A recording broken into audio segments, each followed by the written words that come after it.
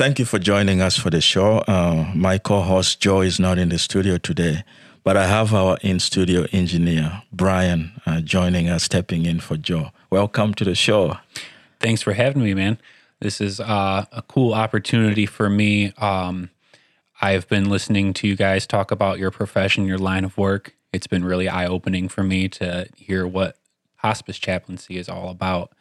And through listening to bits and pieces of your story, I was just kind of curious to get to know you more and learn where you came from and how you got to where you are today, because it seemed like quite the journey. Yeah, I think we'll have a good talk, and it's a good timing because I also wanted to share my story, because I think in a situation of pandemic like this, sometimes we think that, we might not be able to bounce back through this. But through history, you see that human beings, we've gone through tremendous tragedy, but we've always built resilience. So I'm open to sharing my story today, hoping that it could inspire somebody to realize that even in the middle of this pandemic, just knowing some of the experiences I've gone through, just to offer hope that, things happen in life, but at the end of the day, we eventually build enough resilience to bounce back, and life will eventually get back to normal, the way we know normal to be. This show is brought to you by HospiceChaplaincy.com, promoting excellency in professional hospice chaplaincy. You can find the Hospice Chaplaincy podcast on iTunes, Spotify, or Google Play Music. For more information, you can visit HospiceChaplaincy.com. We are your hosts, Joe Newton. And I'm Saul Ebema.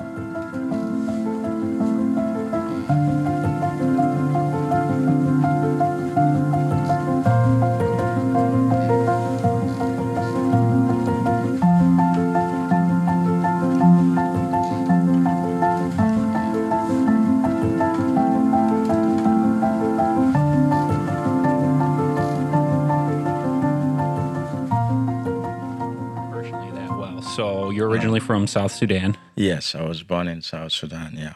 And you were from a small village. Town, yes, called Yei. Yei? Yeah, in South Sudan, yeah. And what did you tell me the population was? Only...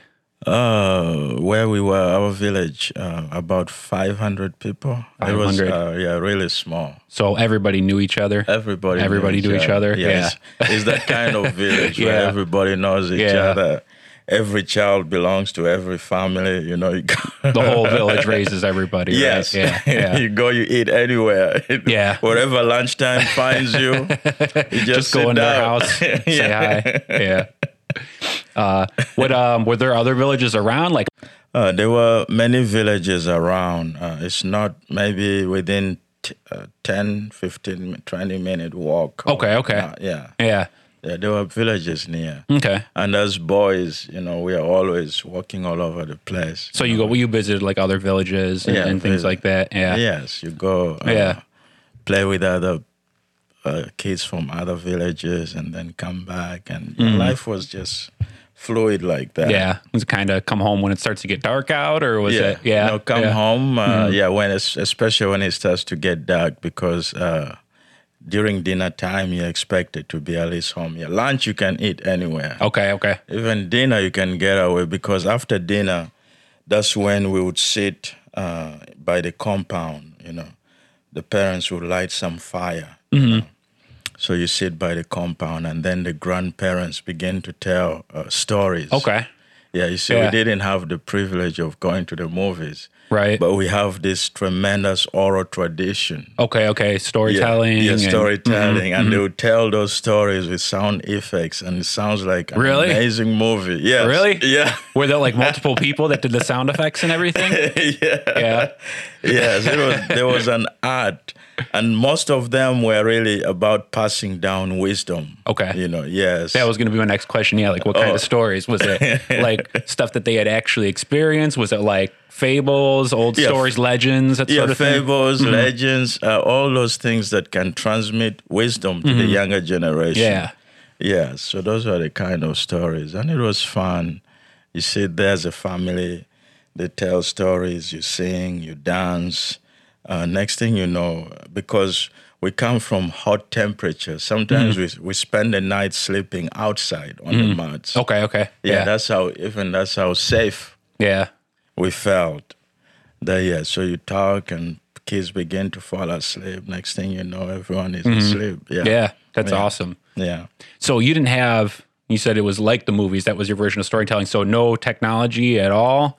No technology. No telephones, nothing. No telephone, no cars. Yeah.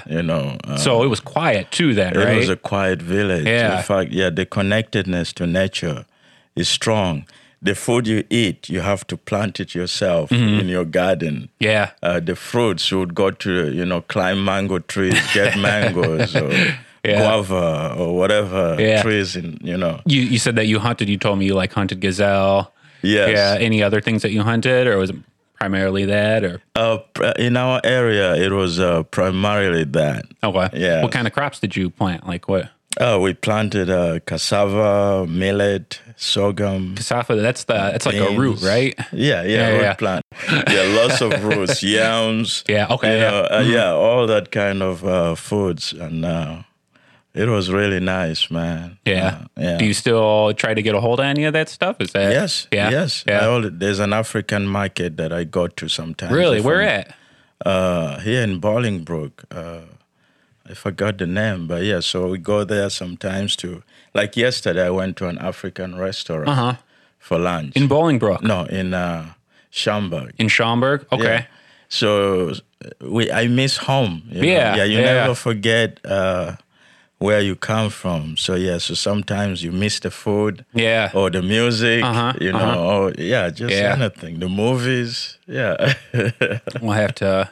My wife and I, we like food. Half the reason we travel is to try out the different food. Yeah. Maybe when all this clears up and we can sit down in restaurants again, maybe we should all go. Yes, man. That'd be cool. It's fun, yeah.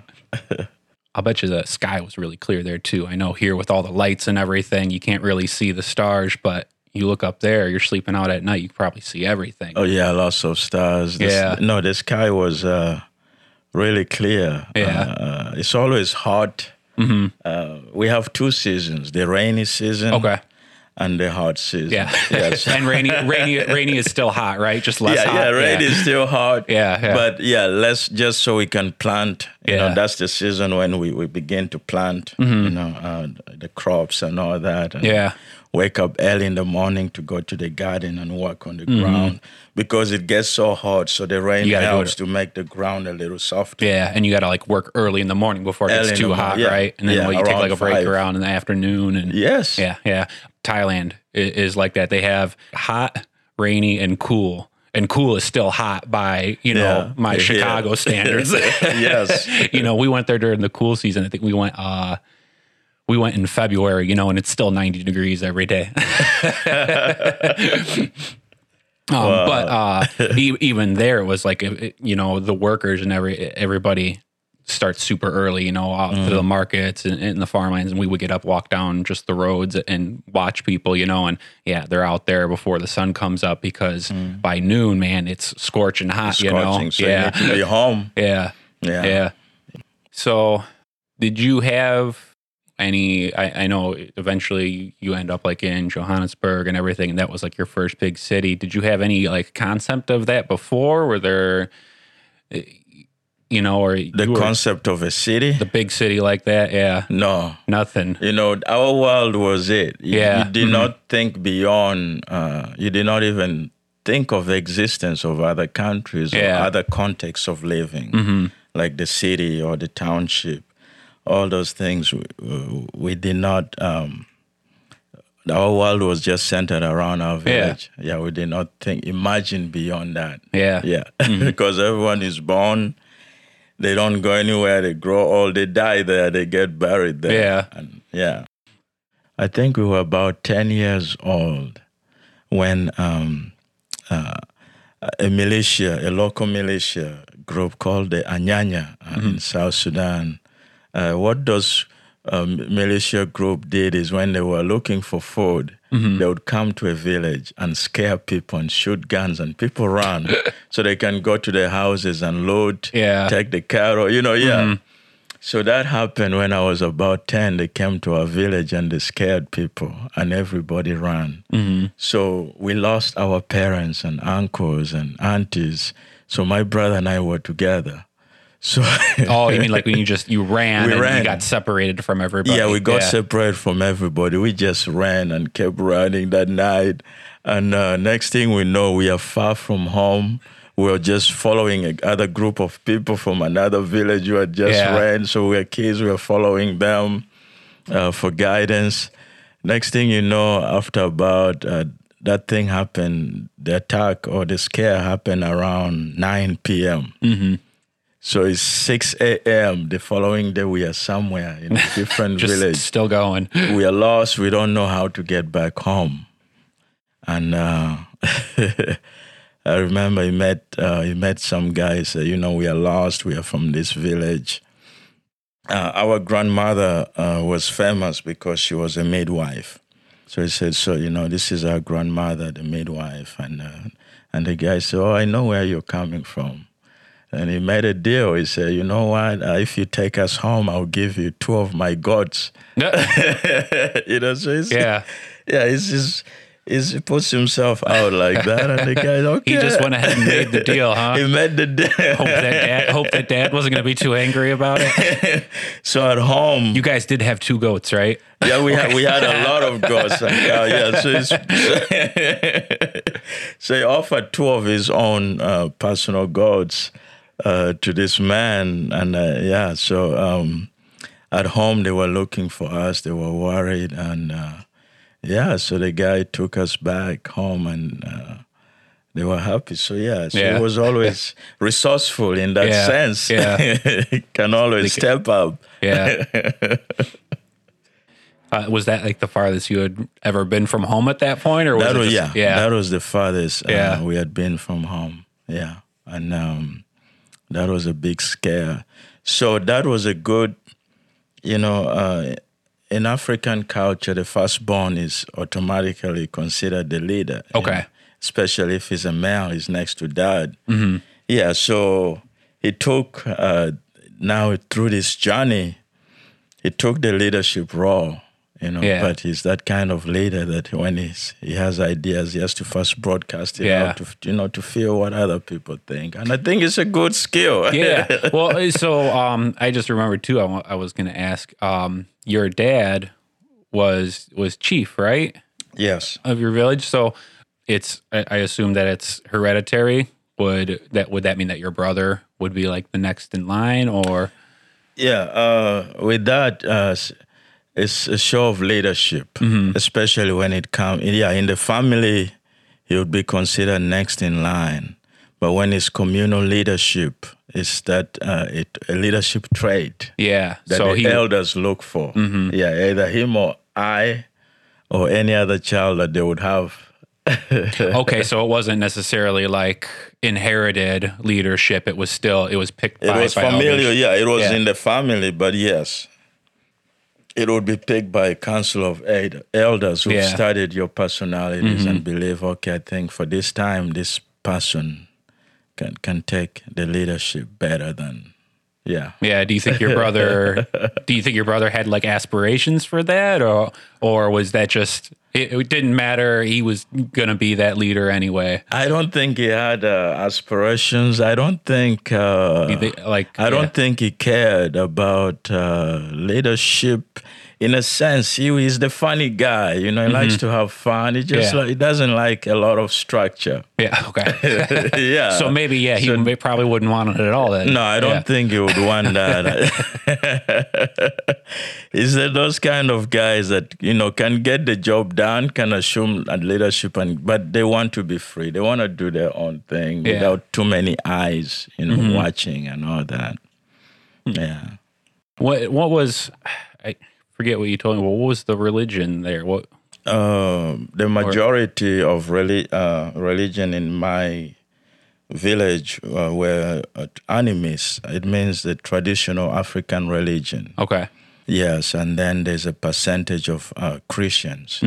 Yes, so just between those two, the animists who believe in ancestral worship. Okay. Yes, and then the Christians. But the traditional religion had more people. The traditional, yeah. Yes. Where did I have an idea of where the Christian influence came from, but where, like, when it got to your village, like, who brought it there? Was it missionaries? Yeah, missionaries from Yeah. Britain. In fact, Sudan was a British colony. Okay. And then they left in 1956. But by then, they had a lot of influence in South Sudan. Yes. I was looking at the map, and so there's Sudan and South Sudan. Were they at one point like It one was country? one. Yeah. It was one. It was the biggest country. But just a few years ago, then I don't remember exactly when, but that's when South Sudan gained her independence. Okay. Yeah. So now it's two countries. Was that in your lifetime, or was it before you were born that they were like a separate country? No, they just separated recently, maybe 5-6 years ago. Okay, Yeah, gotcha. so when you tell people South Sudan now, it's just so they can look at the map, but to you, it was just Sudan. It was Sudan. Just Sudan. Yes. Okay, Yeah. gotcha. So you were 10 or 12 years old when things kind of changed? Yes. That's when things kind of changed big for me. you know. Yeah, when I was about 10, there were rumors of war, in the country. Would have people who are fleeing from other areas who've been attacked by the government slowly come through our village. Okay, so you kind of heard rumors from them. You hear rumors, but our culture has a way of protecting kids, from bad news. But you would see refugees come through the village. Then you hear the elders talking, and you hear they're worried, but they're whispering if you're around, so you don't hear much, so you don't know much. Okay. But you suspect, why are all these people leaving their homes? Why are all these people on the run? Yeah. Yeah, so it was going on for about, from when I was 10, I began to notice that. But the thing with tragedy like that, when it happens, you never imagine that it will happen to you. Yeah. You see, just like when the coronavirus started, you think it will stay in China. That's exactly what I was thinking. So it was like that. You're thinking, this will never affect me. I'm seeing people displaced, but then it hit home. Yeah. It hit home in 1989, and that was challenging, as a child. Like I'd said earlier, our job, me and my brother, our job was to graze the cattle, and then come back, make sure that they're safe, make sure we didn't lose them to wild animals. Yes. And then that crazy day when we got back home, and that crazy evening where our village was attacked. Yeah. Did you know who it was, like when the attack was happening?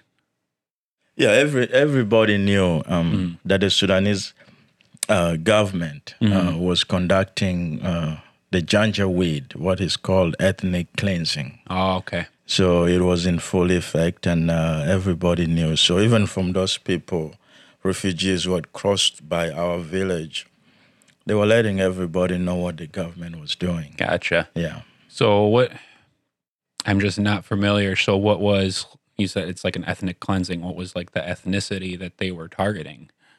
So when the British left in 1956, Sudan was then colonized by the Arabs. Okay. The Islamic fundamentalist Arabs. So they made Sudan an Islamic nation. Okay. And they began to rule the country under the Sharia law, where they were forcing everybody to become Muslim. Okay. Yeah, so I stay away from those guys, but that is the truth. Okay, that's the background. I don't know the history. Yes. So So I'm they just want curious. everybody to become Muslim. So when they would find Christian in the South, because we had tremendous British influence, it was Christian compared to Muslim, they would ban them. They would find you worshiping God in the church. They would kill everybody. They would slaughter everybody and ban everybody. So their goal was to cleanse everyone who does not believe. Yeah. Even Animist. Animist. That's right. Yeah. So even that, As long as you don't believe in the Quran and in the in their beliefs, you don't deserve to live. there's not even no chance. So you are a janjaweed. You're a bad weed. The goal is to uproot you. Oh, okay. Yes, that was the concept. Gotcha. Yeah, so that's the background. It's brutal. It's religious, and so the people in the South refused to convert and held on to their strong Christian faiths. And at a certain point, they just said, "You're going to die." Yeah, so they would attack villages and just slaughter many people, and kill as many people as possible. Yeah. That's how brutal. Yeah, man. That's how brutal it was. Did you even have like a concept that somebody would do something like that just because of beliefs? Did you like have any kind of understanding of it, or was that? That was unimaginable. The way we were raised, my parents were devout Christians. Were raised in the church, the golden rule. Do unto others the way you want to be done to you. Treat others the way you want them to treat you was the golden rule at home. I had never imagined any form of inhumanity to humanity in that grand scale. So everything, that was what the government was doing. It was something we never imagined, that we never thought was even possible. And then you were just kind of exposed to it all at once. Yeah. Yeah, so that crazy evening, the government militia, arrived in our village. And next thing you know, as we were just getting ready for dinner, and you hear people screaming outside, and there were gunshots, AK-47s shooting, and people screaming, and it was so loud and chaotic. And my father says, guys, just stay here. Let me step outside and see how we can escape this, what is happening. It looks like the government militia is here. And he could not even leave the house. The moment he opened the door to step out, they pushed him back in. And this militia, about 4 or 5 men, dressed in dark militia uniform, with face masks. And they pushed my parents down. My brother and I, we were tied together, we're kids, and they put us in the corner. And they focused our attention on our parents, and they began to beat them. My brother yelled for them to stop, and they beat him too. And so they beat them. Next thing you know, they had the machetes, and they began to chop them into pieces. And as if that was not enough, they brought gasoline, poured on their bodies, and lit them on fire. And as a 12-year-old boy watching that and how my parents died, a part of me died because we were praying, silently. We were praying for a miracle, for God to save us from these crazy, demonic people, from whatever that was happening. Yeah.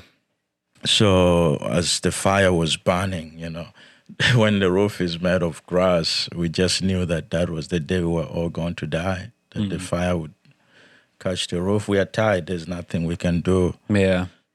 And then all of a sudden, after they lit them on fire, they left the hut, and they ran away. They ran out. And after some time, the Sudanese People's Liberation Army came to our village to rescue us. It was a little too, the damage was done, but they came to our hut because we were screaming for help. Somebody heard us. They came and they untied us, and they went to different huts to see if there were any survivors. Apparently, lots of children were left. That was going to be my question. Yeah. Did they leave like on purpose, or did something scare them off, or was it? Yeah, it was I think they focus their attention more on the elderly, thinking, children, their philosophies of life are not strengthened yet. They can easily be shaped. And they're kind of maybe trying to use fear to, yeah, get you to convert. Yes. Yeah. So the Sudanese People's Liberation Army came, and so a lot of us children survived. And then they decided that they would take us to the refugee camp because they did not have the resources to take care of so many kids. Where is the Army, it seems like, they weren't there quick enough, but they were there pretty soon. So were there like military bases nearby, or did they know that the Army was coming? Like how did they respond? Or I guess what size, when you say Army, like how many people, what size of a force is that? So the Sudanese People's Liberation Army was a militia group that was formed to fight against the government's intentions to kill people in the South. Okay. Yes. So it's a group of militia, guerrilla soldiers formed by local residents. Okay.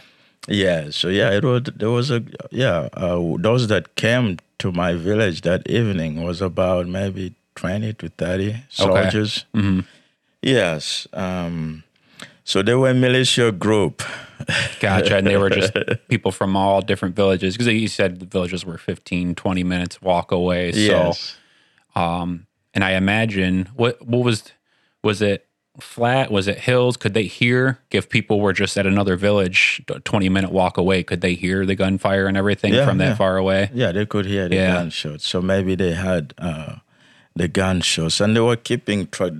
Their mission was to defend the people in South Sudan. Yeah. Yeah, so I think they were also tracking the government's, activities, where they were, what they were doing, and they were also preparing to be ready to counter. Yeah. Yes. So that is when they came, and they decided, okay, let's take all these kids and all these people survive. Let's take them to the refugee camp in northern Uganda. And so they took us there. It was a long walk for days. Okay, that's what I was going to ask. How did you walked, and about how many miles was it? Do you remember, or kilometers? Man. So it's 345 kilometers. How many miles? 214. 214. That's a long walk. Yes. And it was over a few days. Yes. 214 miles. Yeah. And there's no, did they have provisions for you, or it was just what happened is that, when we got tired, we stopped in any garden and uprooted, had some cassava, whatever. So we were able to stop and eat. So it's because it was a long distance. It took a long time. I don't remember how many days it took, but it was a long walk. I imagine that you're kind of in shock anyway. It could have been 3 days or 10 days, and it probably didn't really make a difference to you at that point. You're numb, you're grieving, you're going through lots of emotions, and it was it was hard. Along the way, some people died. As we made that long walk, some people died along the way. From wounds? Those who were wounded and had a little strength. Yes, and really, it was tough. And sometimes we had to if they died. Normally around the gardens, there would be like a digging hole that you'd find and dig some grave and just bury some. But some, you just had to leave them along the road. Talk about survival of the fittest. Yeah.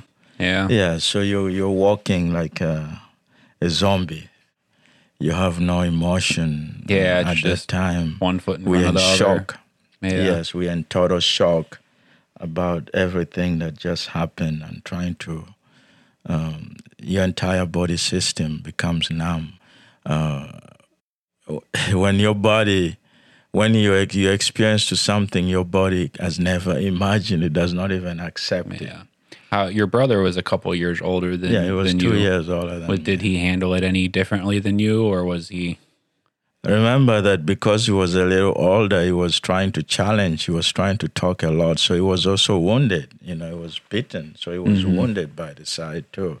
So it was much harder for him because of the wounds and the bruises and all that. Yeah, he had swellings on his forehead. And yeah, so it was... so when they were there, I mean, he was talking to them, you mean? Like he was yelling at them? Yeah, he was yelling at them and trying to protect our parents. And for me, I was just trying to pray. But nothing worked. So it was hard for him too. And so you're in the refugee camp now. What was that structure like? So after the long walk, we arrive at the refugee camp, and we are given tents by the United Nations High Commissioner for Refugees. And in our tent, we had about 5 to 6 boys. I don't remember, but nice big, so not so big, but where we could fit, we had mats there. Mm-hmm. So then the United Nations High Commissioner for Refugees, they would bring food and clothing, once a month. They would have a truck there full of rice and beans, and then they would divide it, rationalize it for people, in small rations and all that. And that's how life was. And for many of the boys, that was a brutal time of depression, because now you're faced with the reality to adapt to life without your parents. We had to become our own parents. And beyond that, you're in a new country. So you have to redefine, yourself as a person in a new country, learning a new language, a new community. Everything about home, the form of stability you had at home is no longer there. So that was difficult to adjust to life in the refugee camp. In fact, many of the kids committed suicide. That's how brutal it was, because you sit down and you wonder, what is my life? Will I ever bounce out of this? Will things ever get better for me? And for me, when I looked, it was bleak. So many times I tried to commit suicide, and my mother's faith helped me, because every time I was in that dark space, I would stay in that tent for days without getting out, without eating. Yeah. I'd lost a lot of weight. I was having hallucinations. I was closer to dying. And many times when I'm like, let me end this. There's no hope for me. There's no future here. Let me just end this. And it's like I would hear my mother's voice saying, God will make a way for you. God will make a way for you. And then I would nod. Now, God, I hated. My mother, I loved. And so I had to trust my mother's voice. So in the refugee camp, we were taken through counseling. They had therapists there to help us process the trauma that we had, and to try to find meaning, in this tragedy, and to find a sense of hope. So we had a therapist there. We had some preachers there too, to pray. But the part of religion, I hated.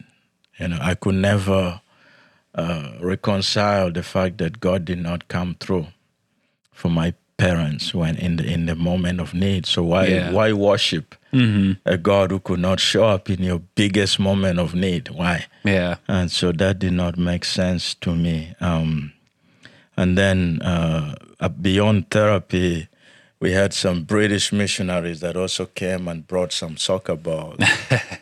And for me, that became an amazing level of therapy for me. Yeah. Soccer became therapeutic. It's an outlet. Yeah, it became, up to now, it's the number one outlet for me. Yeah, so They gave us soccer balls, and then we'd play, we'd sweat. Everyone had their own ball.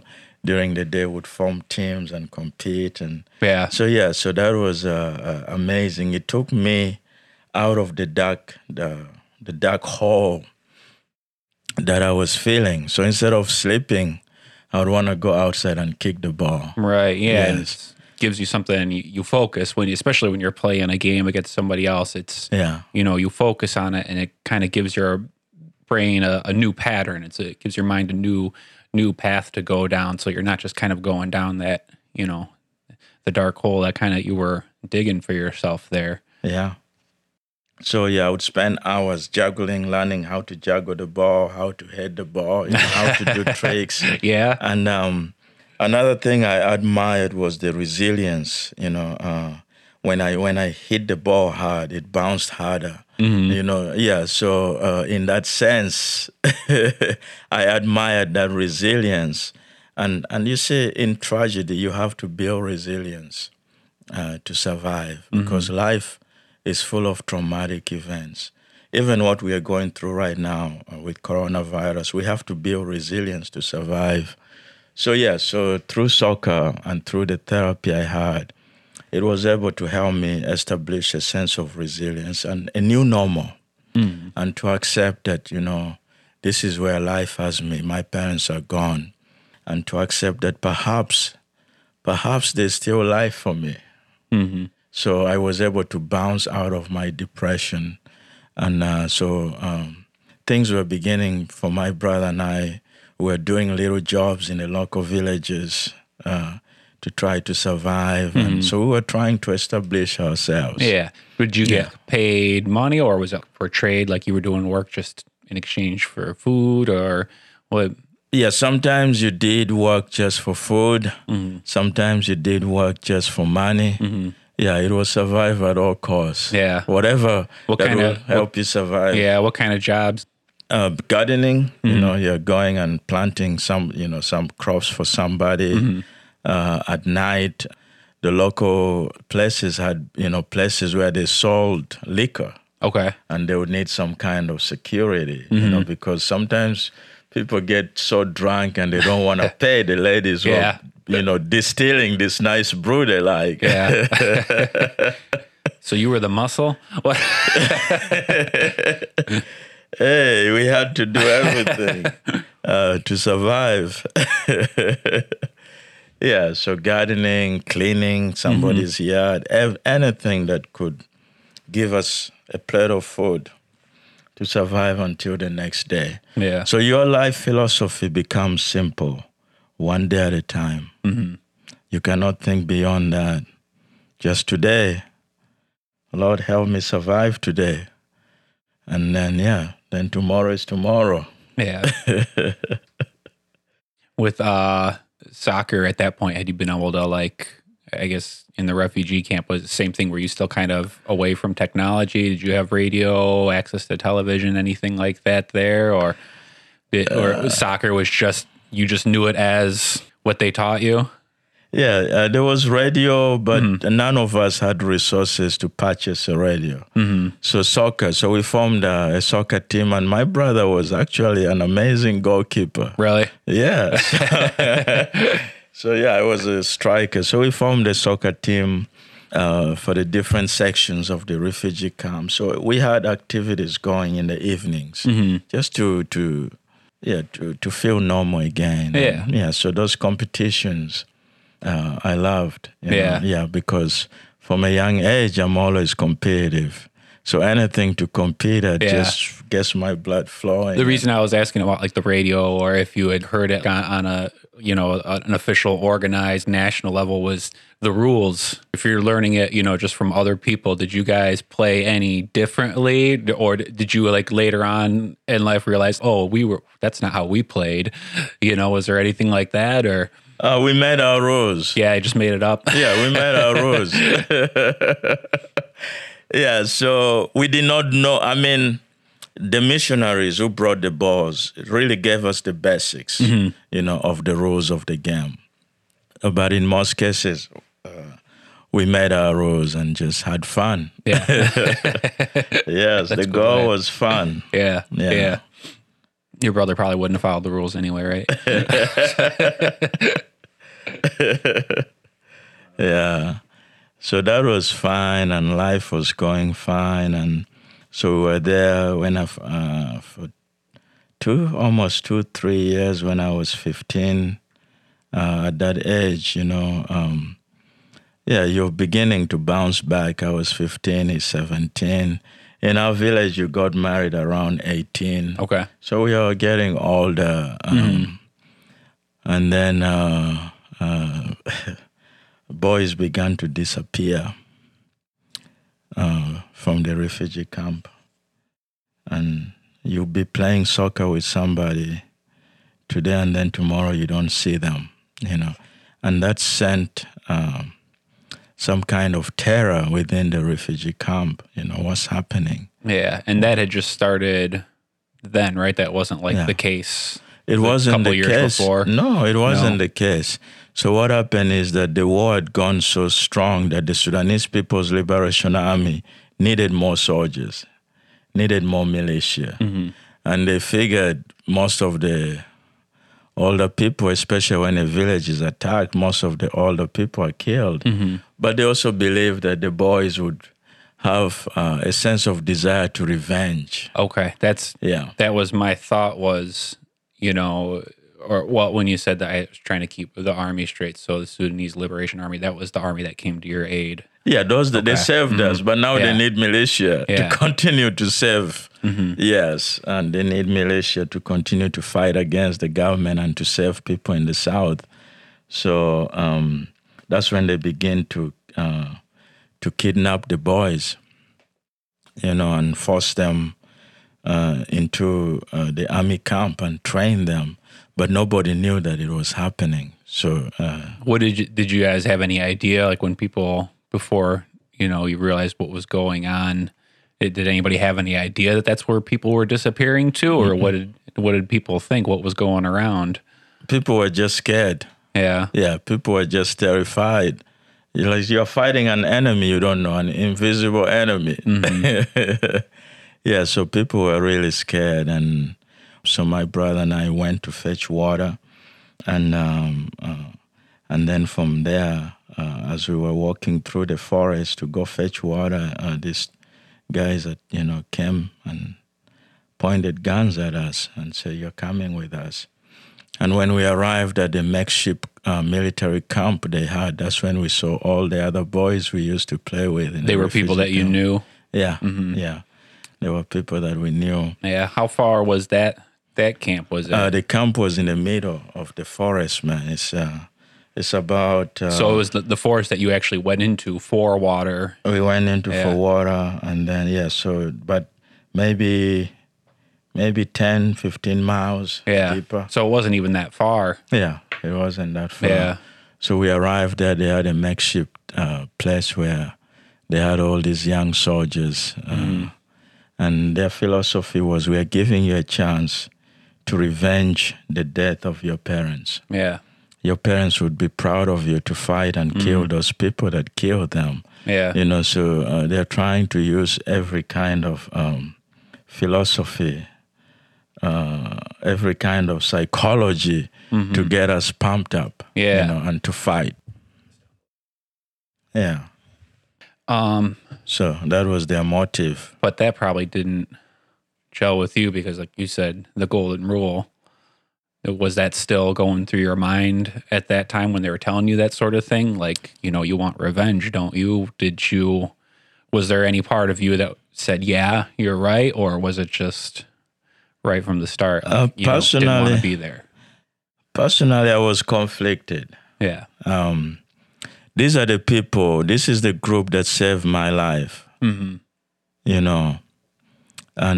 so they were the good guys. Yeah. Now they're coming as the bad guys. So from a young age, I've always been reflective. So my understanding of life was totally being messed up. when the good guys turn into bad guys and give you AK-47 and pump you up on drugs and train you to be a killing machine, it was tough to reconcile.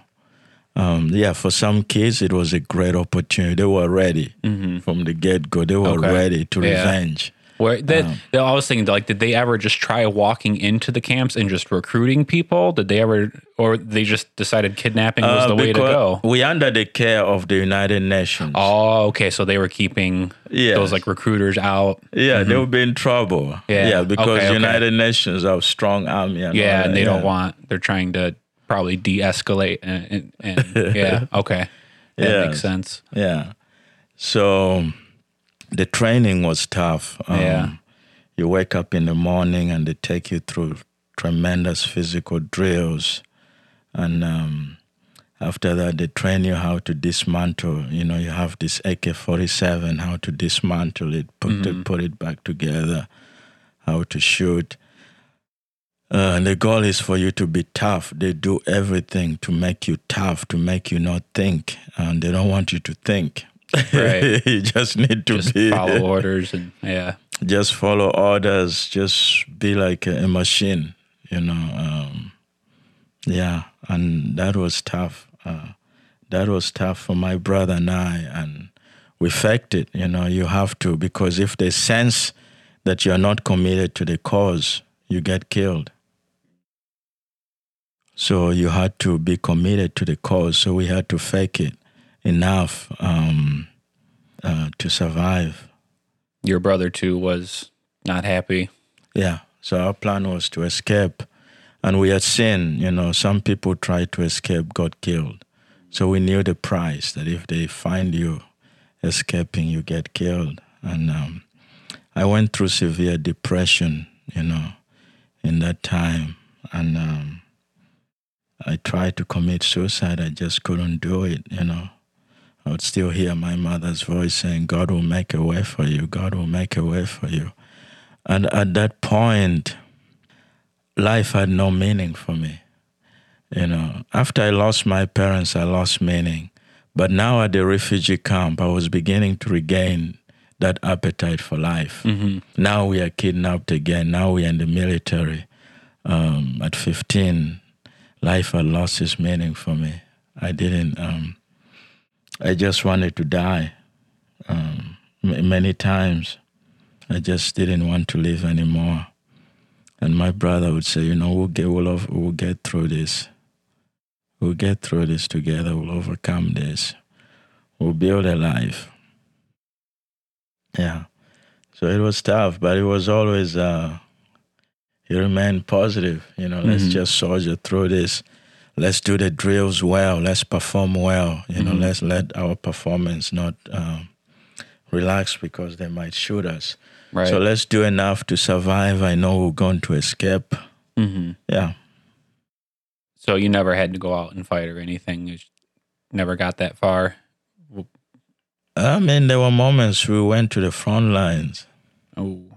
Yeah, there are moments we were in the front lines of fire and see people next to you shot dead, and it was tough because as a guerrilla soldier, you don't have all the military equipment like the government has. Yeah. So you're relying on if the AK or spears or arrows or, you know, those... Yeah. So really not methods. Everybody didn't even have a gun? It was... No. Man. You have a bow and arrow, you climb on top of a mango tree or some big tree and just shoot, and they don't know where it's coming from. Try to get out. Yeah. It's a crazy form of military. Yeah. So you had to fight? Sometimes. Sometimes you had to fight, sometimes not.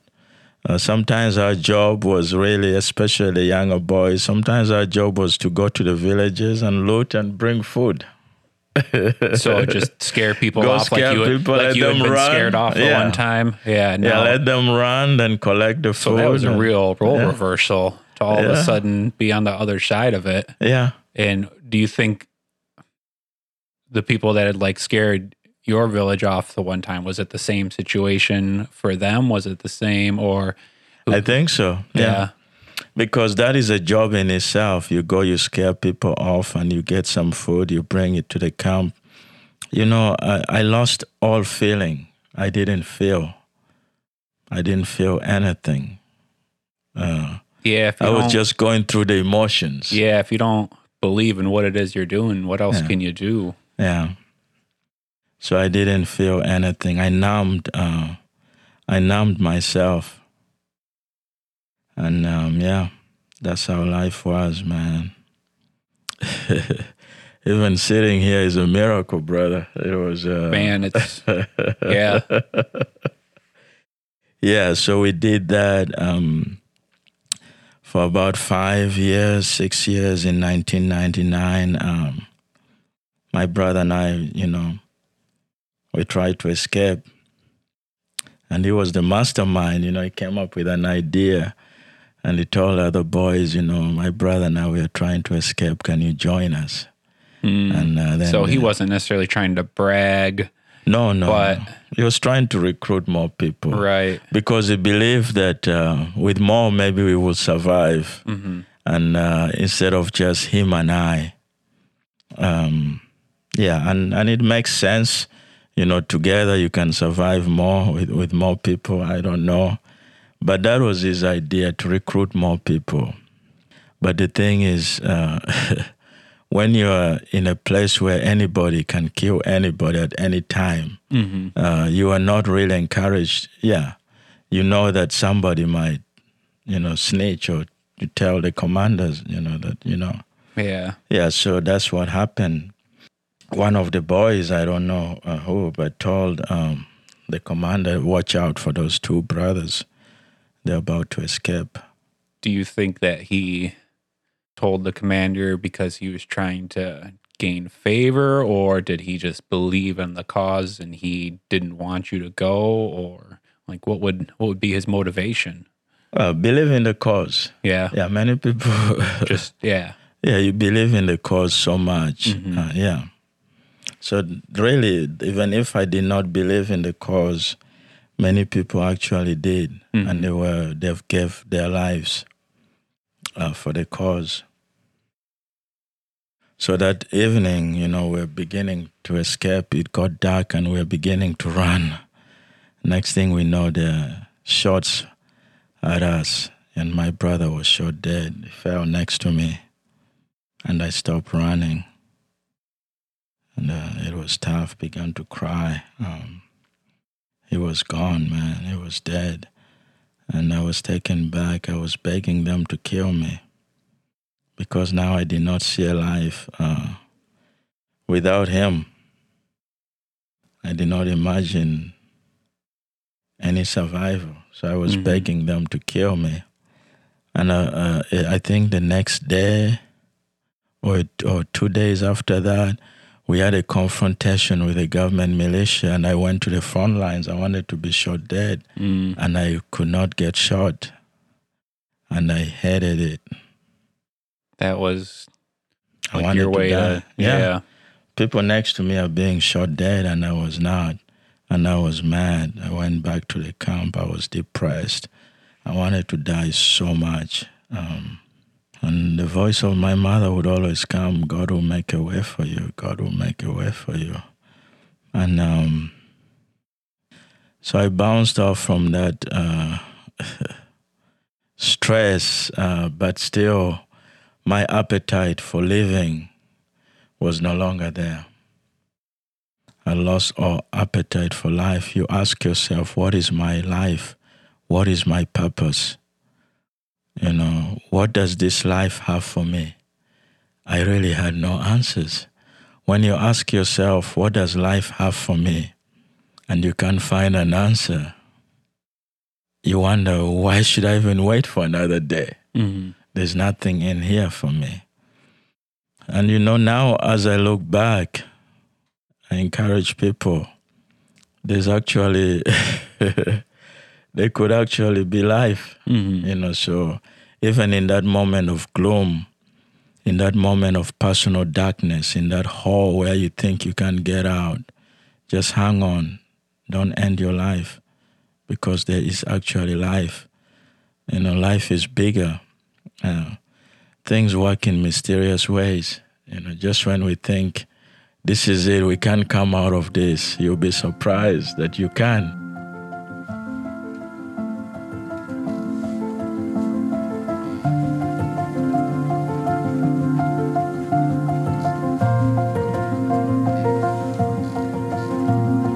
This podcast was recorded at Audio Hive Podcasting in Joliet, Illinois.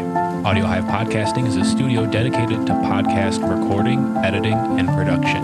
For more information, you can find us at audiohivepodcasting.com.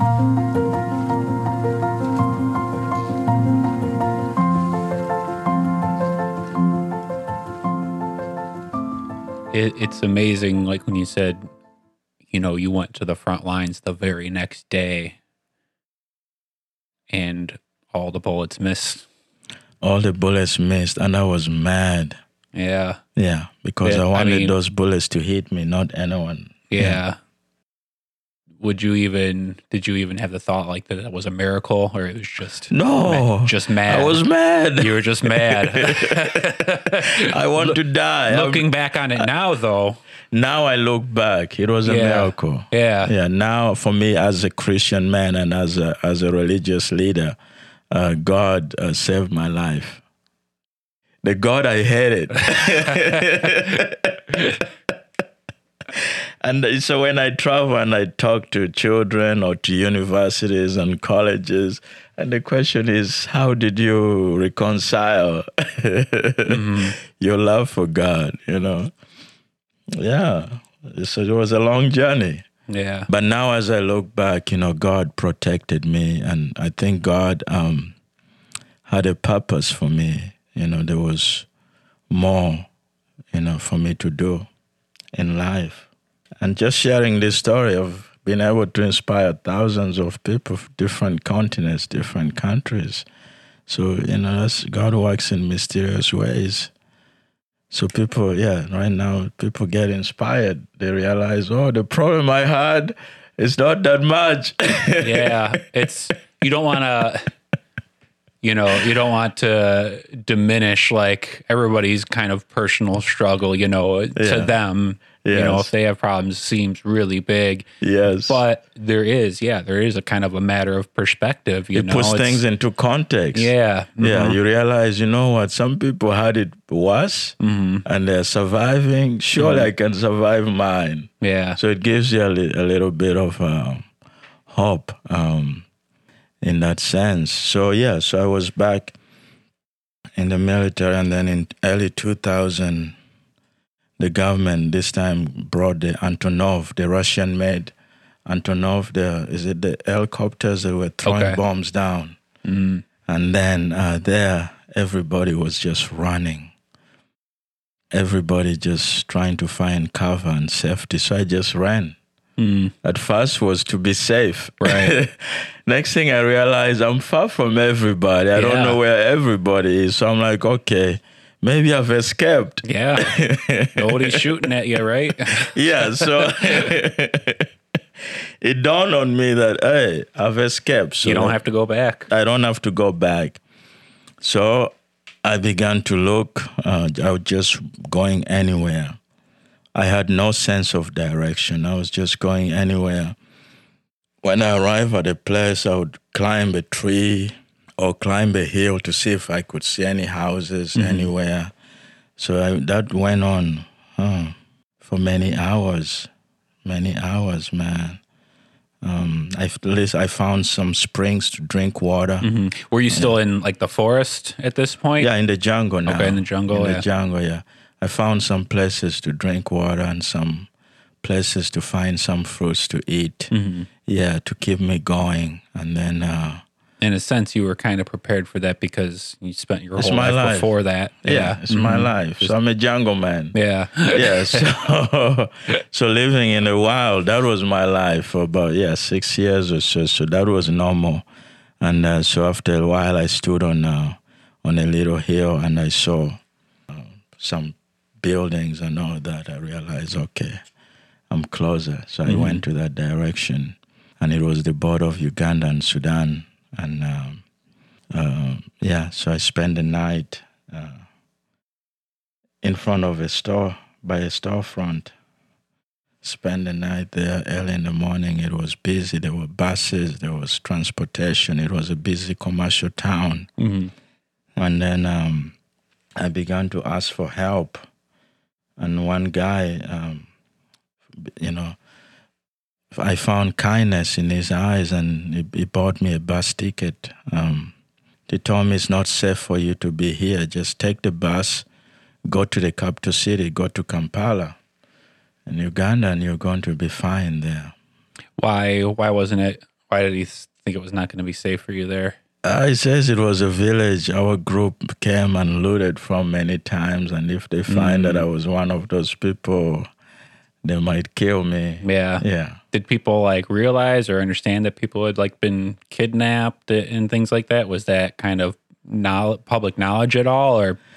It's not public knowledge. They because just assumed everybody was a volunteer. They assumed that every guerrilla soldier was a volunteer fighting for a cause. Mm-hmm. Yeah, and because that is how they demonstrated. When we went to loot to villages, we were rough. Yeah. Yeah, So I don't blame them. We were rough. We did everything to intimidate. To intimidate. Yeah. Yeah. So I wait around the taxi rank, and I bought me a plate of food. So I eat, I wait, and then the time comes for the bus to leave, and we leave. It was a long, long trip to Kampala, long journey. I'm looking at it here on the map now, and it's almost as far south as you can go, and you're right on Lake Victoria. Yeah. So we make it there. Everybody knows where they're going. I don't know where I'm going. I get out of the bus. I'm in it's a nice, fast city I've seen in my life. Okay. Lots of cars, lots of people, lots of big buildings. Yeah. Yeah. For a man who's lived in the jungle, that was quite an interesting, an eye-opener. To see so much commotion. Everybody's doing something, and people are busy and all this, and commercial people are trading, making money, business deals. Yeah. And so I got out and walked around admiring this nice place. I couldn't find any help. Did they speak a different language? Yeah, but Swahili, which I speak then, was known in many different East Africa. It's spoken in so many different countries. Okay. Yeah, but there they spoke a Ugandan language in the city. It's the capital city. Okay. So few people knew Swahili or anything like that. And I'd learned some English in the refugee camp, so they taught us some English. So I knew some broken English. But Uganda was also a British colony. So some people spoke a little English. So I'm there. I went back to the streets, sleeping on the pavements like the other street kids. Learned pickpocketing.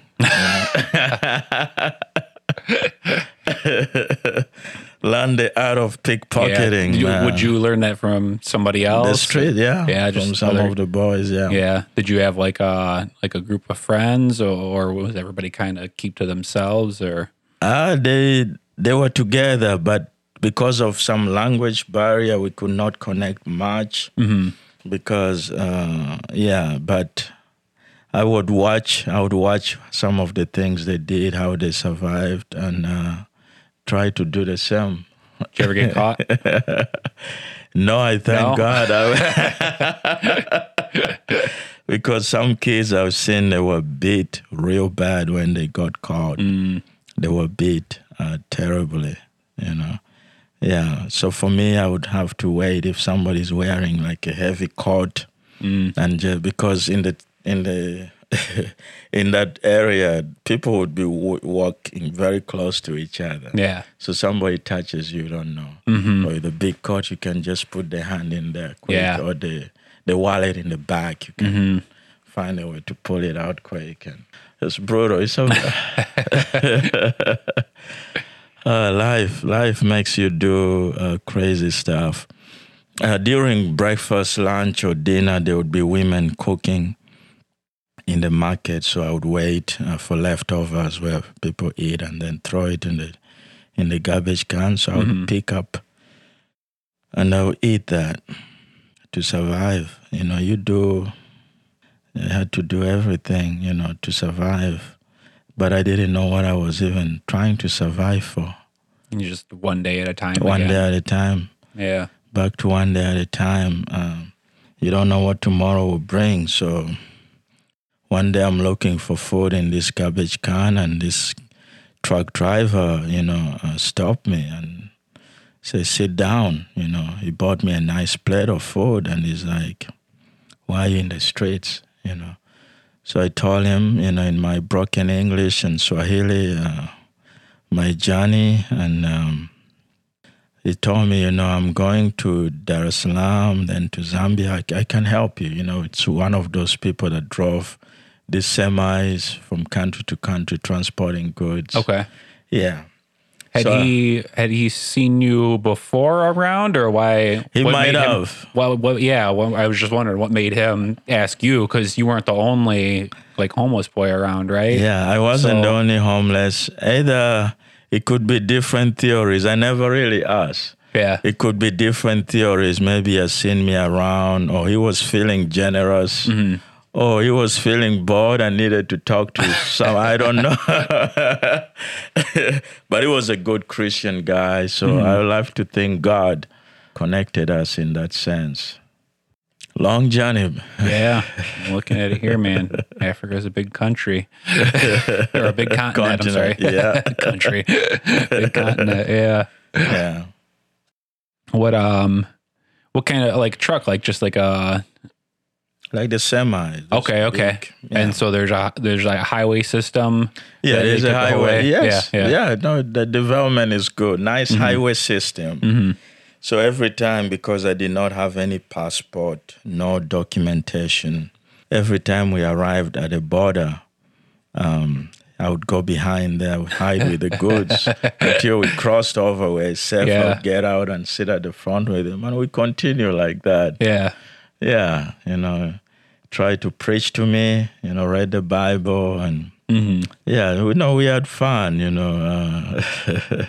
He was a nice character, every town we stopped, it was fun. Yeah, so I enjoyed that. As you're going through these different countries and everything, you said before that was your first experience in a city, and that wasn't even the biggest city, but was there any new experiences that you remember, things that you had never even thought of before, or any particular things in the journey that stood out to you, or? The first stop, I think we stopped around Bukoba in Tanzania and spent the night there. We got some, is it a motel, whatever it is. Nice place there. Yeah, I did not know, the concept of a shower. I this whole time never even had thought of that. Because before you're just whatever nature has to offer, right? Yeah, rain, but the also river. even when we bathed, you had a basin, you poured water, and then you washed yourself. But the concept of standing in the shower and opening hot or cold water,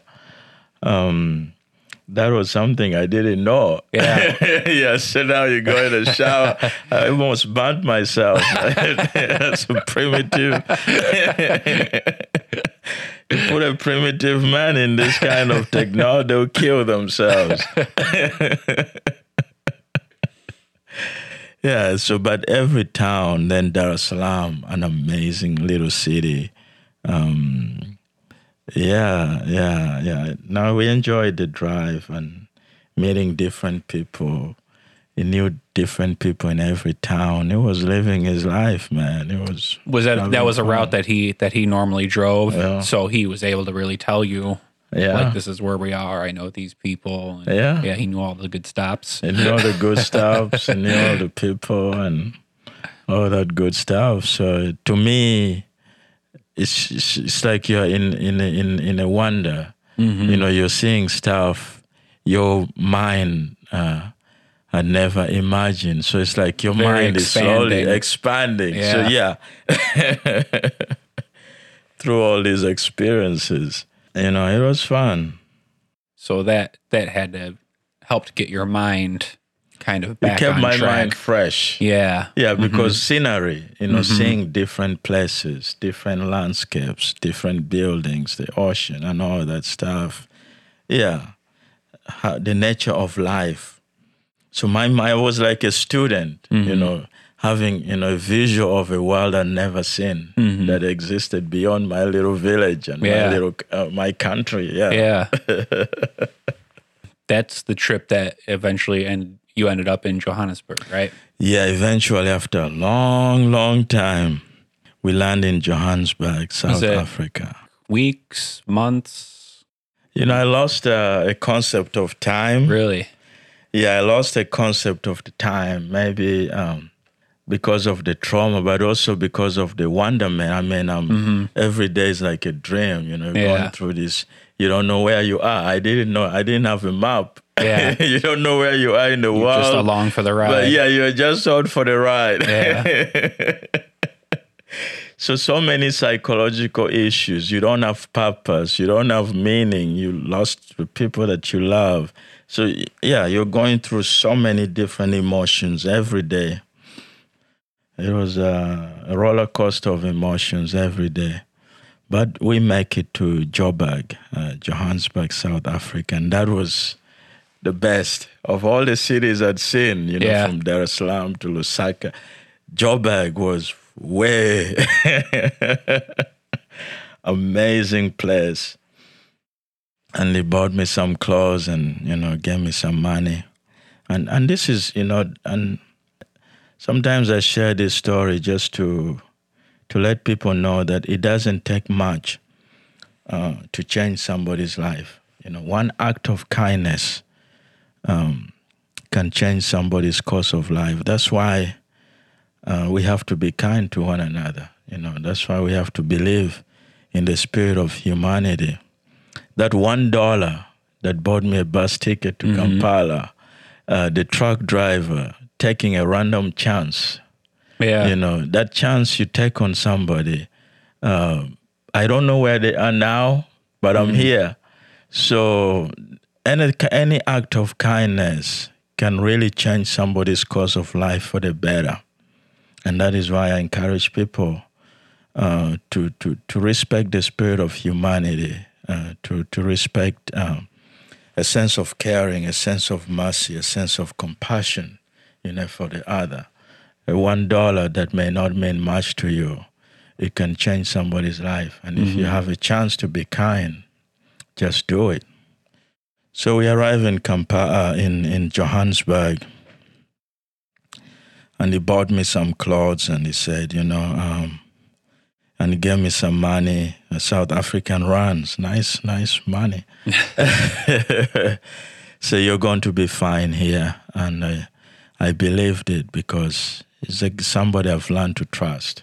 So he gave me his phone numbers and everything, his contact and all that stuff. So I'm off to my own dream now. In Johannesburg. I'm looking for a motel. A few blocks in the city, two guys come with a gun and they take everything Anton had given me, my friend. And I tried to locate where he was, you know, where I left him, but I could not because all the streets looked the same. And you see the naivety. If I knew the street name, maybe somebody would have directed me there and maybe I would have found him.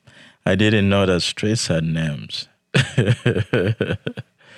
So this is like immediately after you parted ways with this guy? After we parted ways, I'm walking. Within minutes, hours?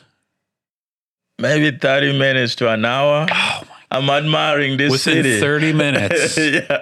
you've got your leg up, you've got some money in your pocket, fresh clothes, Yes. a bag. Man, Nice backpack. can't catch a break. No. Man, I believed, for many years, I believed that maybe I was cursed. What do you know?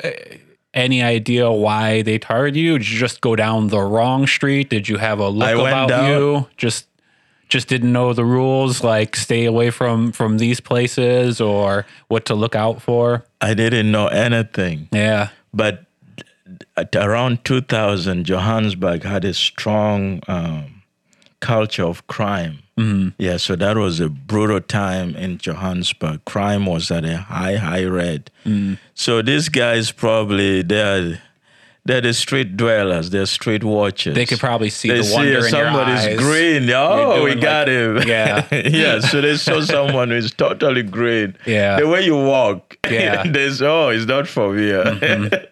Mm-hmm. So when you see even like the way you walk, when we, my wife and I, we went to Thailand, Japan and everything. And I guess when I get to Japan, it's pretty obvious I'm a foreigner. I'm 6'4", I'm tall, I don't look anything like a Japanese person. But there is like a flow when you're in these cities that just have people on top of people on top of people, there's a certain etiquette to the way that you walk and the way you move through the crowds and everything.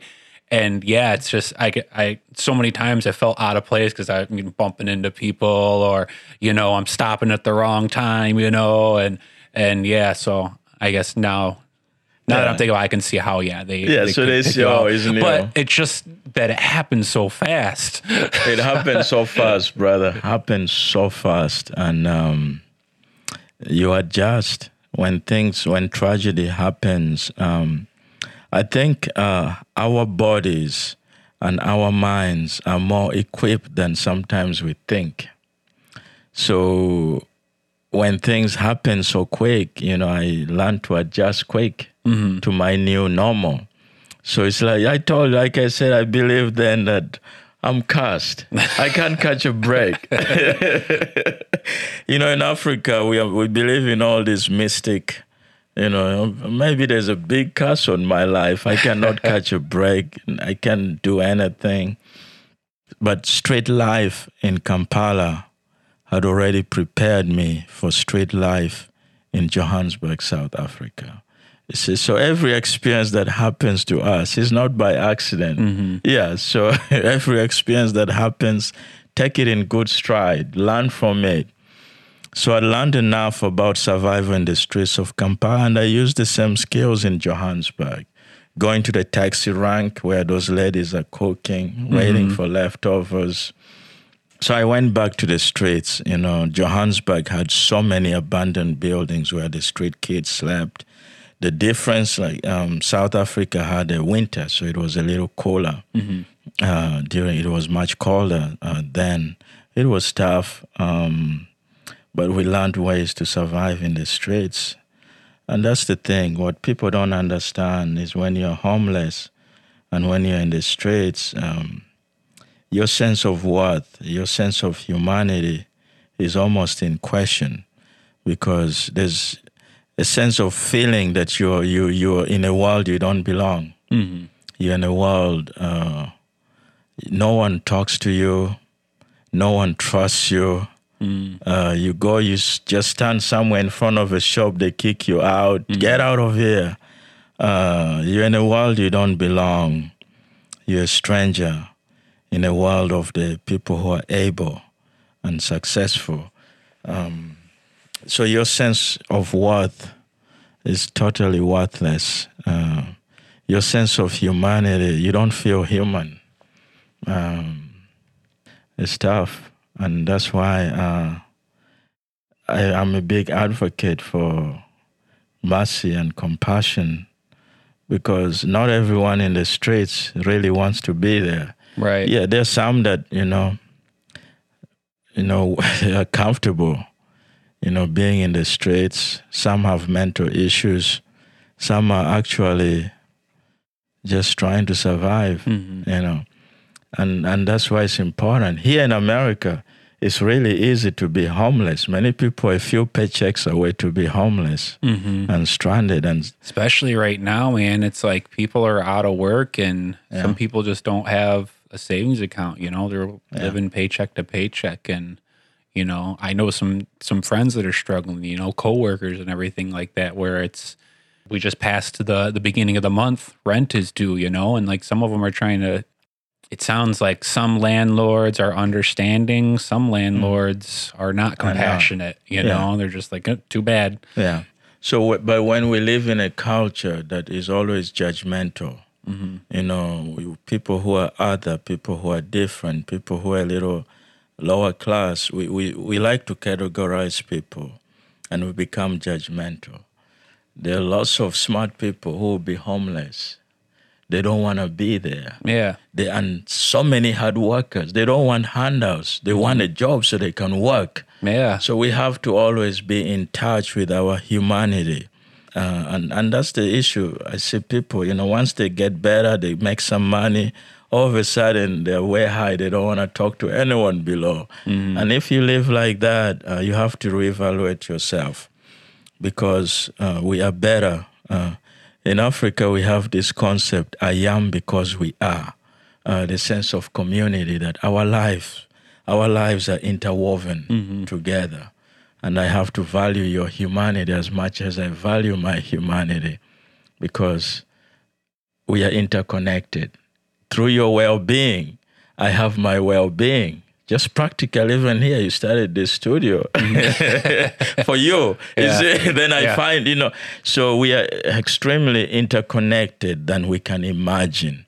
And if we continually live with that humanity, that embracing of our humanity and our connection with other human beings, we can do more.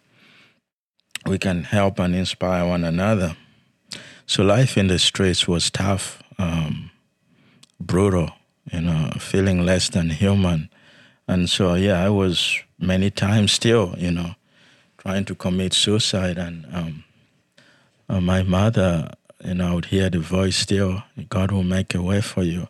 And then one day, I'm walking and these two guys are coming along and they're speaking. And I'm thinking, it's the normal routine, when they approach me, they will switch over to the other side of the road. But these guys didn't care. They kept coming and they're having conversation. And then I hear them speak a language from northern Uganda where I was in a refugee camp. And I'm like, hey, brothers, can you help me? Yeah. Yes. And so they were shocked that a street kid in Johannesburg understood their language. And they said, we cannot help you, but there's a pastor. His name is John Dungu. He's a Kenyan pastor. He will help you. So they graciously showed me the pastor's office, and he was pastoring Johannesburg Bethany Baptist Church. And they took me to his office, and I told him, Pastor, I need a place to stay. He had a loaf of bread, I think, in his office. I remember eating almost all of it. I was that hungry, man. And so he took me to the church property. And there were about 15 other boys, other refugees from different countries there, Zimbabwe, Kenya, Uganda, living in the church building. And that's where I was living. Johannesburg. Can you find it on the internet? The church closed, but the building is still there. The building is still there. Let me remember the street. Either 15 Johnston Street. I remember seeing the building once on Google. Google, is it Street View or Image? Yeah. Yeah, I saw it. That's the street, Johnson Street. Yeah, it's it's behind that big apartment building. Okay. Yeah, next to it. Oh, here. You see where that red shirt is? Okay. Yeah. So the church is there. That's the gate to the church. That's cool. You can still go back and look. Yeah, wow. Now that's even more clear. So there's a car parked by the church. Yeah. So across here is a park. You see? Berea Park. Okay, yeah. Yeah, so wow. These technologies are awesome, man. I can actually go back. Wow. So one day, I'm inside this, at the church. I'm like, let me go to the park, and just get some fresh air. During that time, the South African police had already begun to profile for immigrants.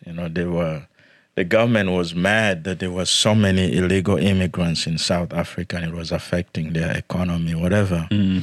And so they decided to arrest illegal immigrants and deport them back to wherever they're coming from.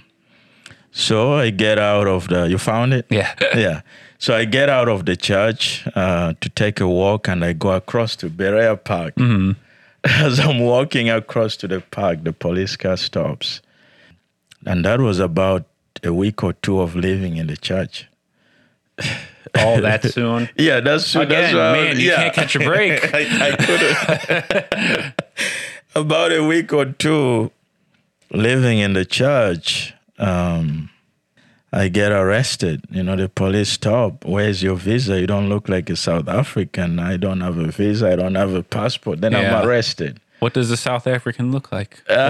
Totally different. Yeah. I don't know. They know.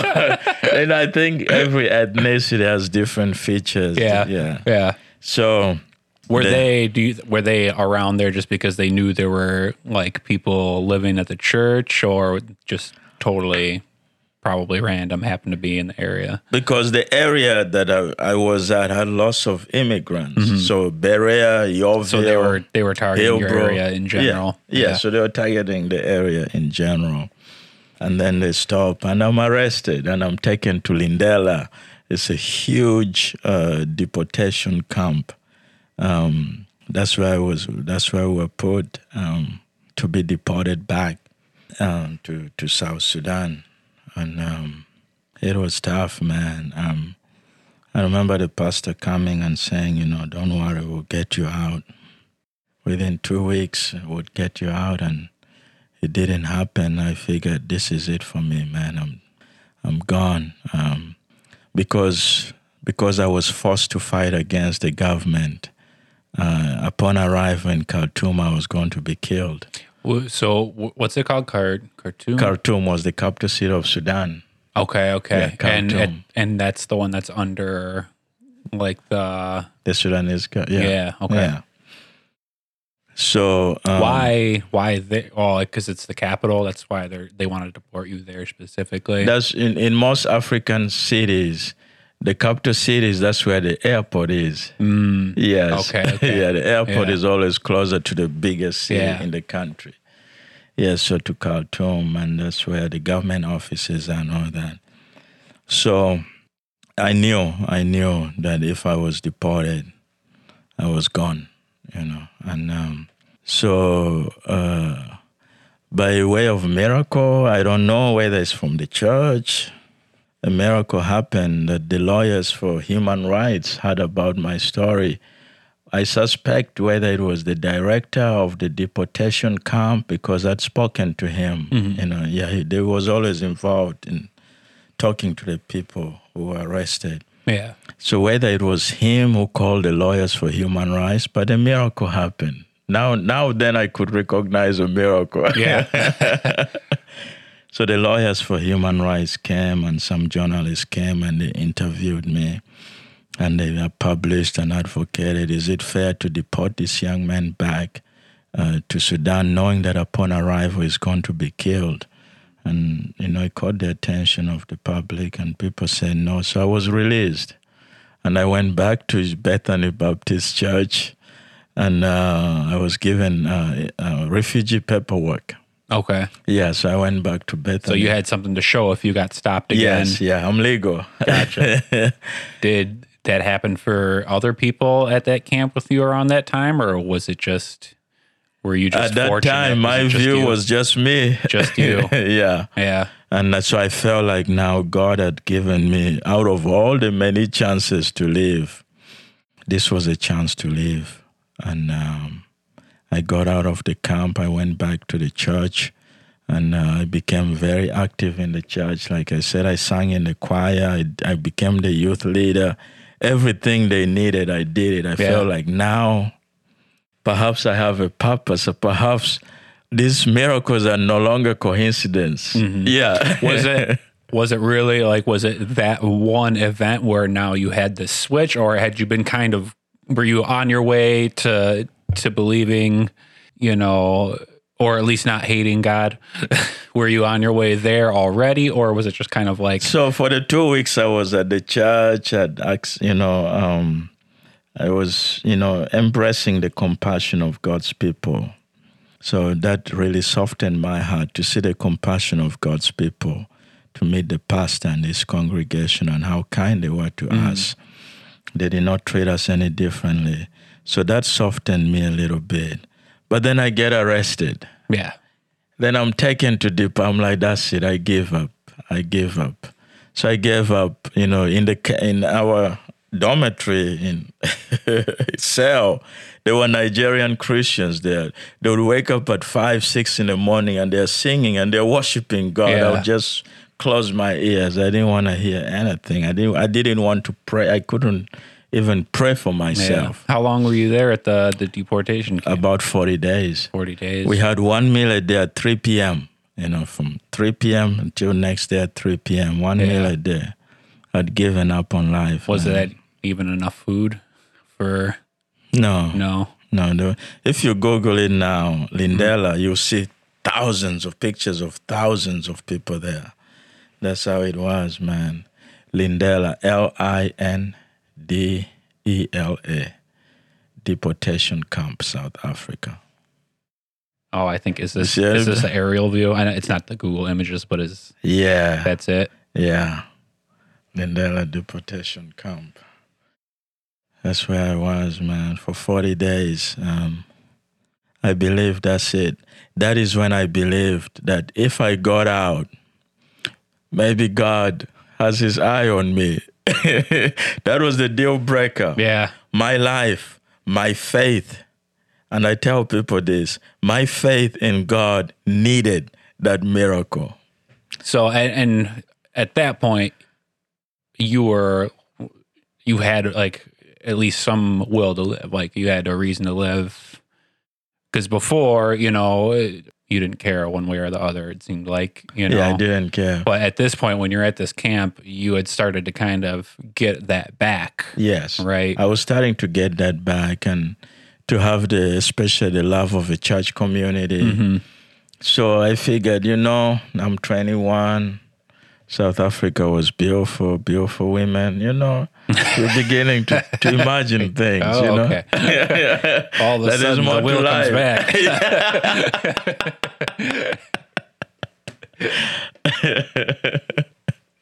But then I get arrested and all that comes crashing down. But when I was released, and I believe this is serious now, these survival stories are more than coincidences. Mm-hmm.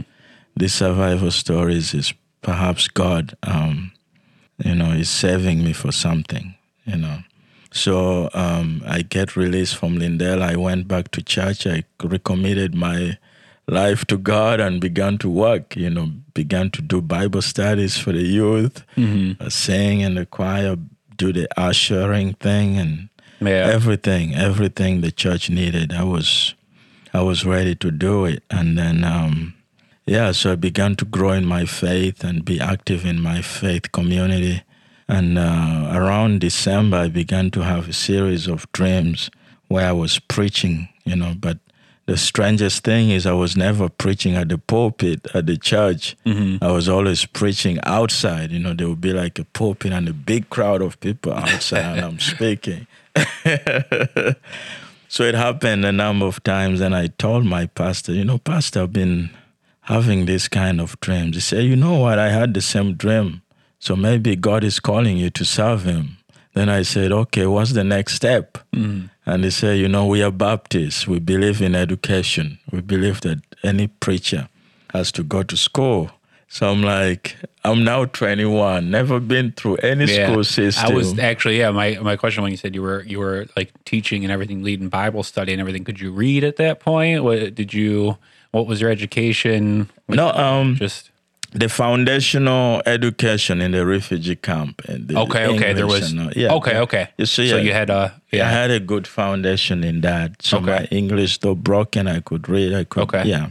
So I think I was gifted with language. As a kid, I could speak like 17 to 21 local African Sudanese language. We had 140 languages. Wow. Yeah, so life there is so weird that if like people in Juliet would have their own language, people in Aurora would have their own language, Bolingbrook, like that. Were they but small similar, variations. like different, slightly different dialects? Small variations here and there. Some words that it's just like that. Yeah. So it was, and I was interested in picking up language. So in the refugee camp, they were teaching us French and English. Okay. I'd actually picked a lot of French, but I lost it. I couldn't speak it. And So began to teach the youth, and then and the pastor said, God is calling you to ministry. So 2001, January, let's go to the Baptist College in Soweto. I'm like, Pastor, it doesn't make sense. I don't have any formal education. He said, let's just go and see. So we went to the Baptist College, and they heard my story, and they said, it looks like your life experience is worth a high school degree. Just come in. You're 21. You can go back to high school. We'll try our best to mentor you. It looks like you speak smart. It looks like you can grasp some of these concepts quicker, and we'll help you. So I went, and I felt like for the first time in my life, there's a purpose now. My life actually has a meaning now. Yeah. So I went, and I was in the library studying hard, learning, getting the mentorship of the professors from January to March. Yeah. What did you study? Were you like free? Did they give you certain things that you had to learn? Yeah, we had classes. Yeah. We studied the Bible, the Old Testament, New Testament, theology, Greek, and all that. Yeah. Was there anything in particular that you liked? Like if you had a little extra time to study what you wanted, was there something that you gravitated towards? Or politics. Really? Yeah. So what about politics? Why politics? I wanted, even if I was in seminary, for some reason, I admired the life of Mahatma Gandhi and Martin Luther King. Yeah. So I figured I would go back to South Sudan. Yeah. And be a liberation theologian. Okay. And fight for the liberation of my people. Where did you learn about like Martin Luther King and at the library and everything? Oh, so there were books. Yeah. All the tapes, video tapes, and all. Yeah. So the seminary had amazing resources. Okay. Yeah, so I was watching documentaries and all these people who were engaged in their civil society. Because in my dream, I was preaching, but not inside the church. So I interpreted maybe it's political. Yeah, maybe it's, it's a social. So you're kind of looking for examples, like in what situation would somebody be in front of outside? Yeah, at the social justice, my life story, my life experiences. And so I'm like, I'm going to be a liberation theologian. I'll fight for social justice in South Sudan. So I already decided this is it for me. The preaching classes, I dodged. I didn't care. Yeah. I didn't care for preaching. But 3 months in, 4 months, I'm enjoying. But the bills are coming.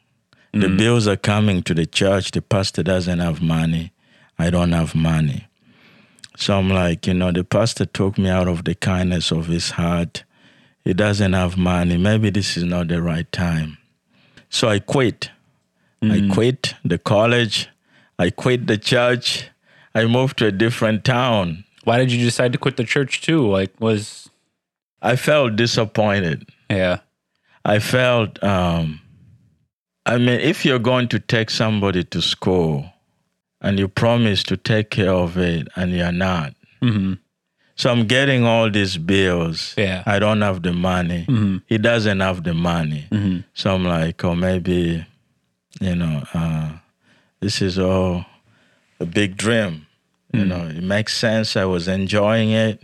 But let me go make money. Let me make my own money. Okay. And then I'll pay these people what I owe them and continue with my So you wanted to go studies. out and you wanted to try to not rely on them. Yes. But go out and, okay. Make my own money and rely on myself Yeah.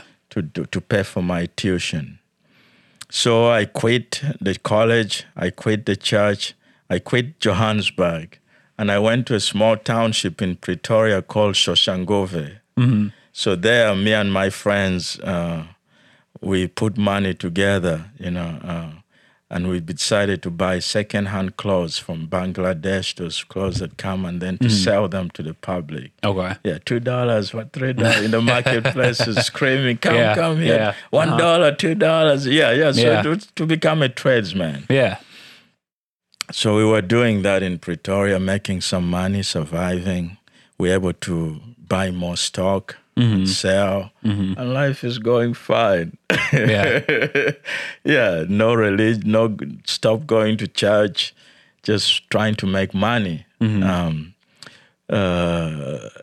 theology was messed up. I believe that God only helps those who help themselves. Okay.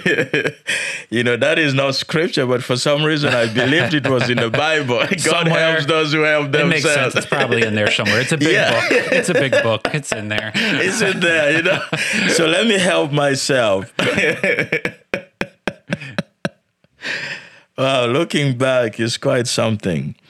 So I left the seminary in about April. May I was out. June I was out. Around July, I get a phone call from one of my friends. He says, Saul, the seminary is looking for you. I'm like, I know, I owe them money. Right now, I cannot call them because I don't have enough savings to pay them. I know they want their money. I don't have money.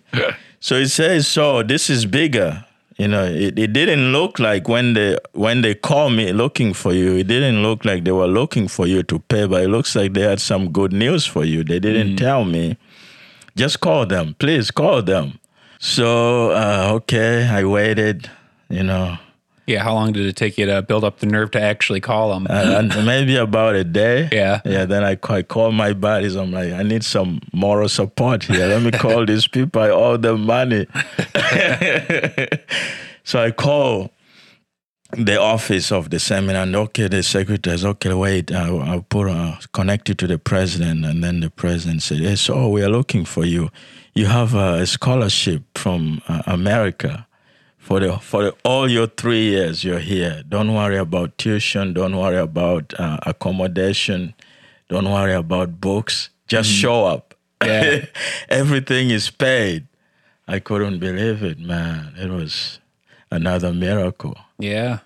So I went back to the seminary and got down to study. Yeah. Yeah. So after 3 years, I was top of my class. Man, that's how hard I put in the effort. Yeah. Man, because I'm like, this is it. Yeah. This is it. This will save my life from all the hustling in the streets. This is it. So I gave it 100%. So after 3 years, and then one American pastor had come to preach at Bethany Baptist Church, and he heard my story. Dr. Roy Nevers, he says, when I go back to the United States, he was from Milwaukee. Okay. When I go back to the United States, I'll talk to my former seminary, Northern, to see if you can come there and do your master's. And yeah, Northern Seminary gave me a presidential scholarship to just show up. Wow. Yes. Yeah. So I came, and that's where I got my master's and my doctorate. Yeah, that's the journey. How long did it take for like your master's, your doctorate? For my master's, it was 3 years. For my doctorate, about 5 years. Wow. Yeah. On top of how many years did you spend in? Let's say I started from 2001 to 2015. Wow. Non-stop.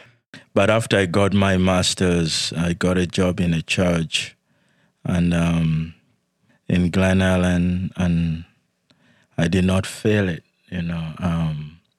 because What were you doing?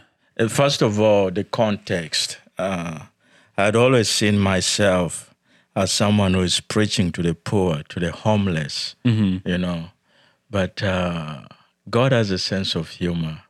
And now I'm in a church in Glen, very affluent community, Yeah. Glen Ellen. Yeah.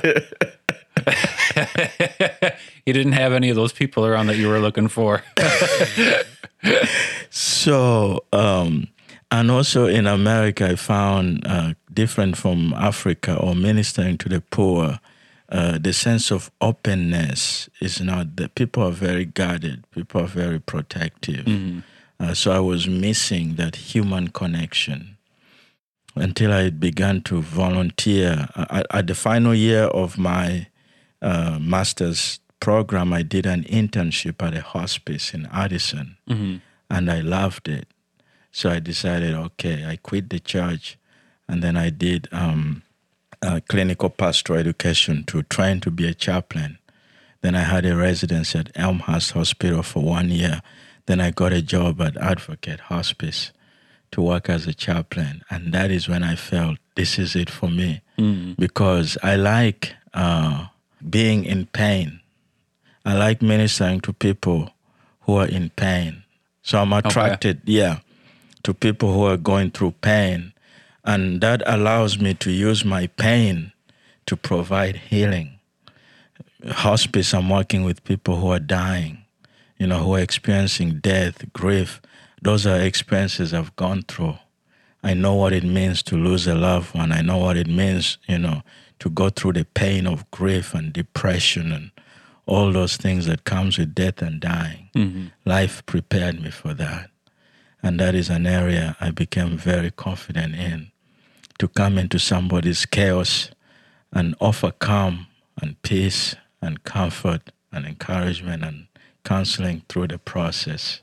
Yeah. And that is, in that context, that is when I feel I'm whole doing that. Yeah. Walking alongside people going through pain and suffering.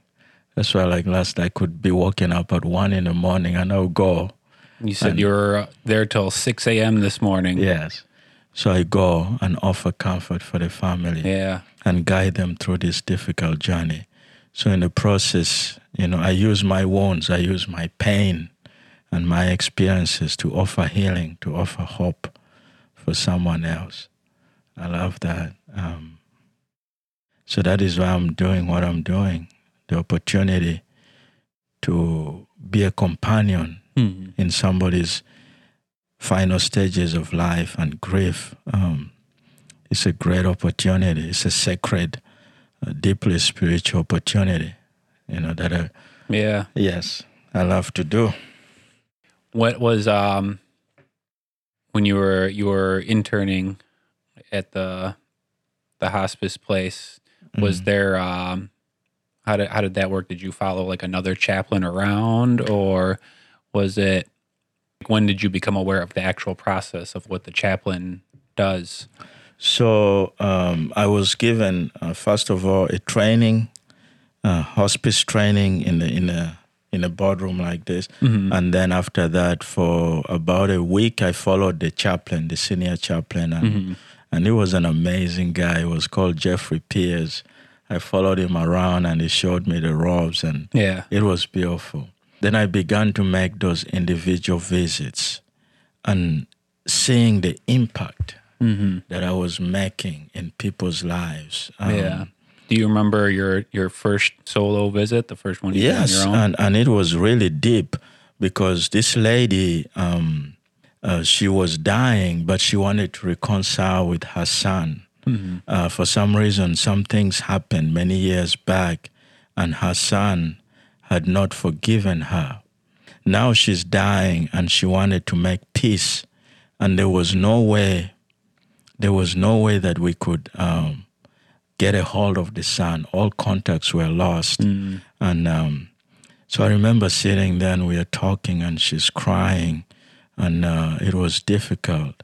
Then all of a sudden, through discernment or something, I sat and I said, what if I was your son sitting right here in front of you? What do you want to say to me? So that's a therapy technique I didn't even know about, you know. But I'm here now. I have a mask of your son. Talk. And she spoke, man. She spoke. She was crying.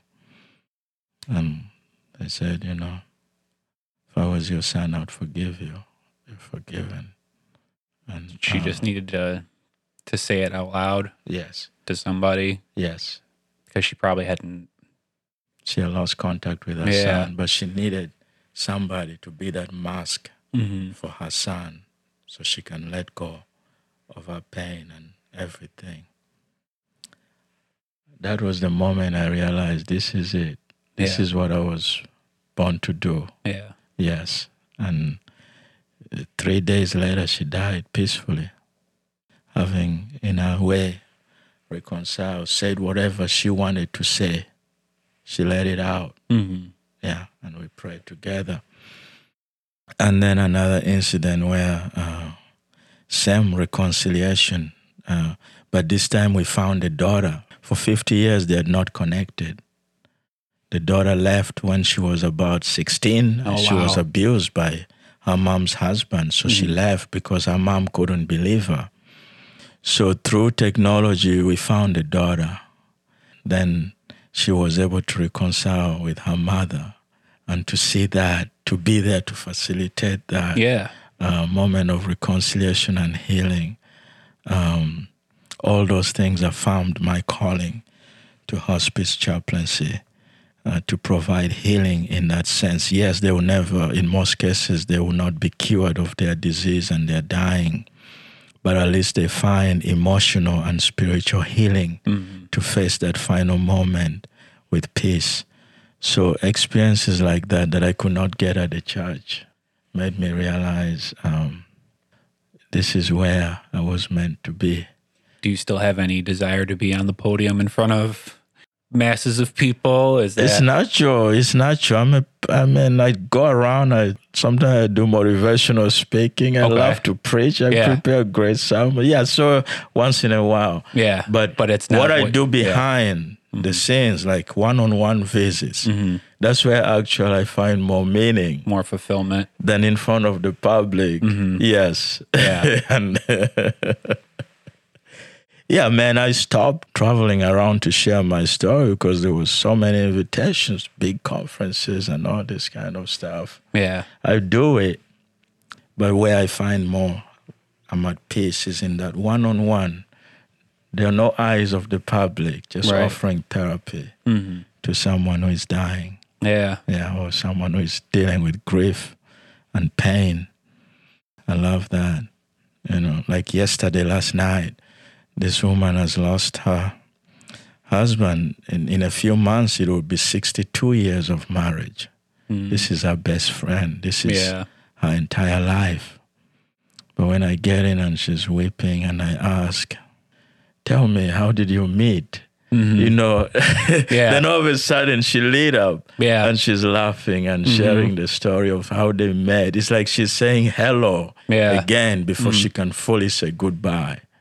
And by the time around 6 a.m, by the time the funeral home came to pick his body up, she was able now to say goodbye after remembering how they met 62 years ago and the experiences they went through and all that. That is what I live for. That is why I love hospice chaplaincy. That's why I became a hospice chaplain. Man, you've had quite the journey. And, you know, like I said, I've been sitting here for a couple of months now listening to you like tell these stories, but you're telling mostly, you know, what your job has been, you know, since then, what chaplaincy is like. And I've heard little bits and pieces of, you know, where you came from. But I purposely, I know you told me that there had been like documentaries on you before, but I didn't watch any of them because I didn't want to lose like the curiosity, you know, like the questions and be like, oh, I already know, you know. So I wanted to just sit down, you know, and talk to you. And I really, you know, I'm glad you're awake. For people that are listening, we started this interview at 10 a.m. and Saul said that he just got done with his last call at 6 a.m. So did you even get a nap in, or? Yeah, I arrived home around 7, so I slept from 7. I woke up at 8. Oh man! All right, well, I'll let you go. Go home, get some rest. You need it. Thank you, brother. Yeah, thanks, man. All right, bye. Thank you very much for joining us and for listening to this episode. This show is recorded at Audio Hive Podcasting Studios, and our engineer is Brian McKenna. Thank you for listening.